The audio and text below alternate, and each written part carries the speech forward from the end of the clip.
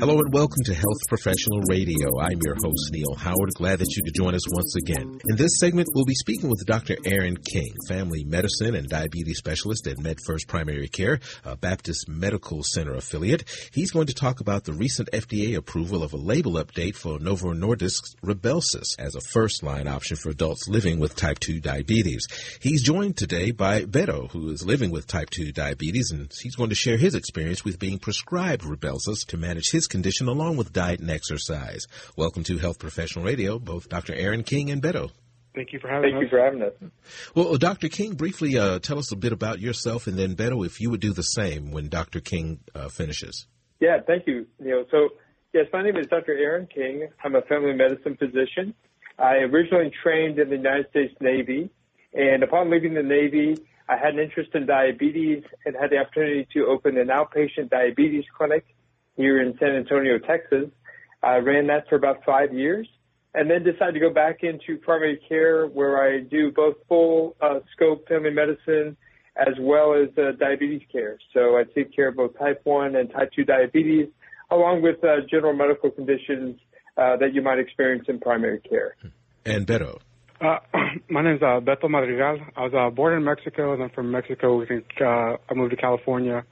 And from California right now, we reside in Longview, Texas, with my wife and 2 kids. And I've been living with type 2 diabetes since July of 21. And ever since then, it's been a heck of a ride, man.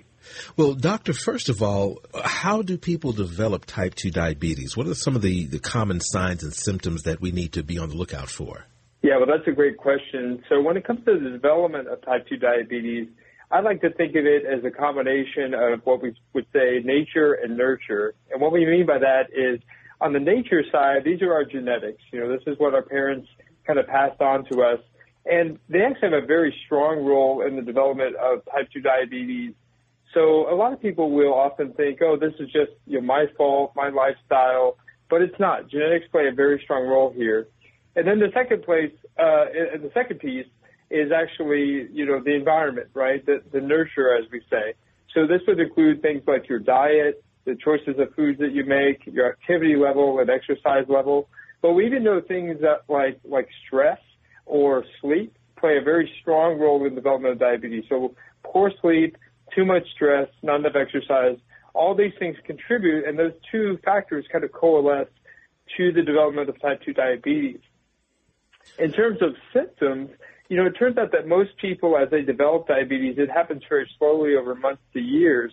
And because the body is good at normalizing things, it often doesn't feel different.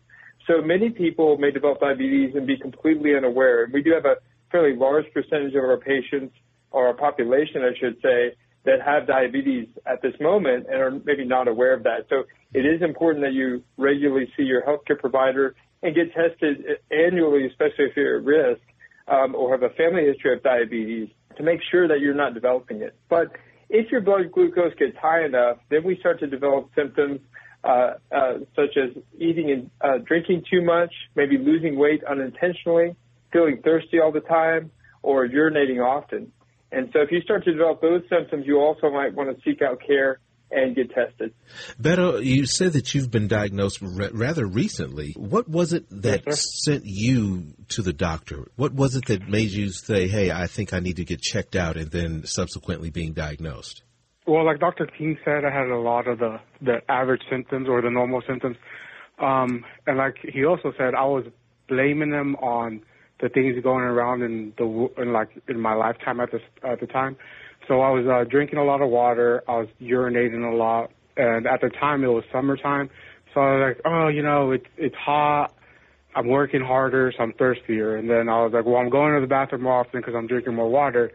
Until one night, I think I had a glass of water before bed, and I got up to go to the restroom probably like 10 times within a few hours. And that morning, I woke up and I talked to my wife about it.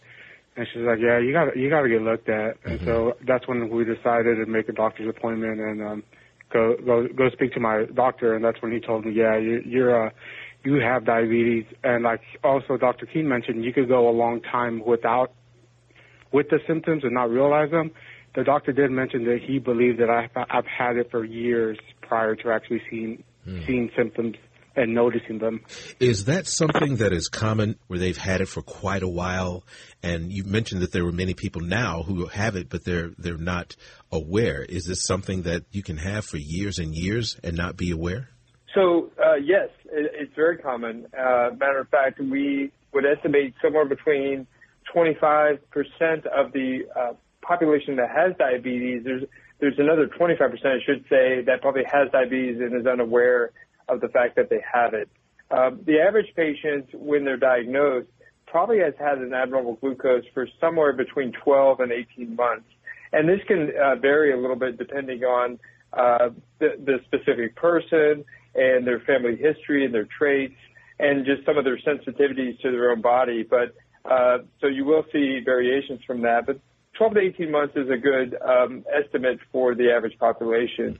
Now, it's my understanding that RYBELSUS, developed by Novo Nordisk, is now an option for adults living with type 2 diabetes, just like Beto. Talk about this compound. Why is it now front line?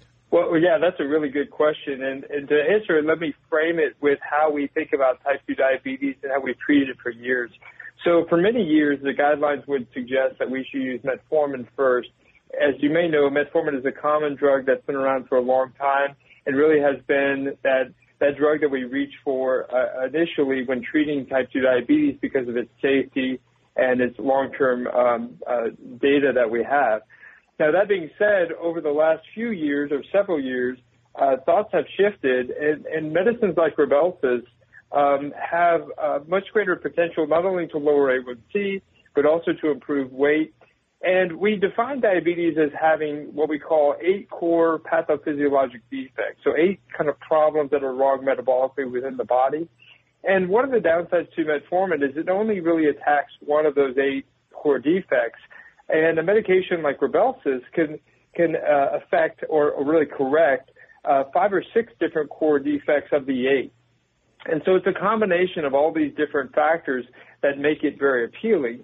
And more recently, within the last couple years, what we've seen from the diabetes guidelines is that they've shifted away from this mandate that we have to use metformin and have given us avenues and encouraged us to maybe consider other therapies like RYBELSUS. And this year now, the FDA has changed its label recommendation, allowing RYBELSUS to be used as first-line therapy in type 2 diabetes.